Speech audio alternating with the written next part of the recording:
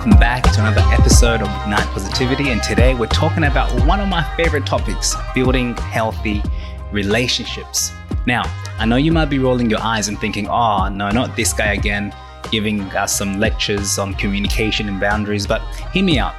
Building strong relationships is like adding extra sprinkles to your ice cream sundae. It makes life so much sweeter. Plus, having a solid crew of friends or special someone in your life makes all the difference in the world. And it's good to know how to navigate your relationships every now and then.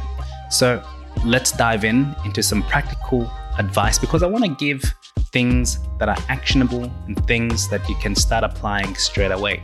First up, let's talk about communication.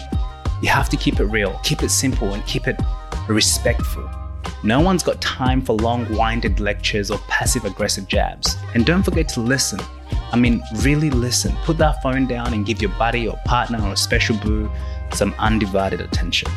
Next up, you have to set boundaries. Now, I know this one can be a tough cookie to crack, especially if you're a chronic people pleaser like me. But it's important to know your own limits and communicate them clearly, because no one's going to respect your boundaries if you don't respect them yourself. And last but not least, you have to build trust. This one's like a delicate flower. It takes time, effort, and lots of TLCs. But once you've got that trust, it's like a warm, fuzzy blanket on a cold winter day. All right, before we finish off, I'm going to hit you with a dad joke. Okay, hear me out. Why did the tomato turn red? Because it saw the salad dressing.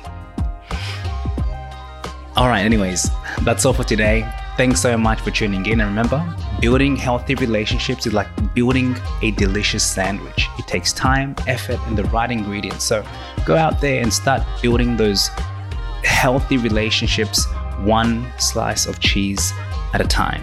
Unless you're lactose intolerant, then I don't know. Good luck. All the best. All right, till next time. Bye-bye.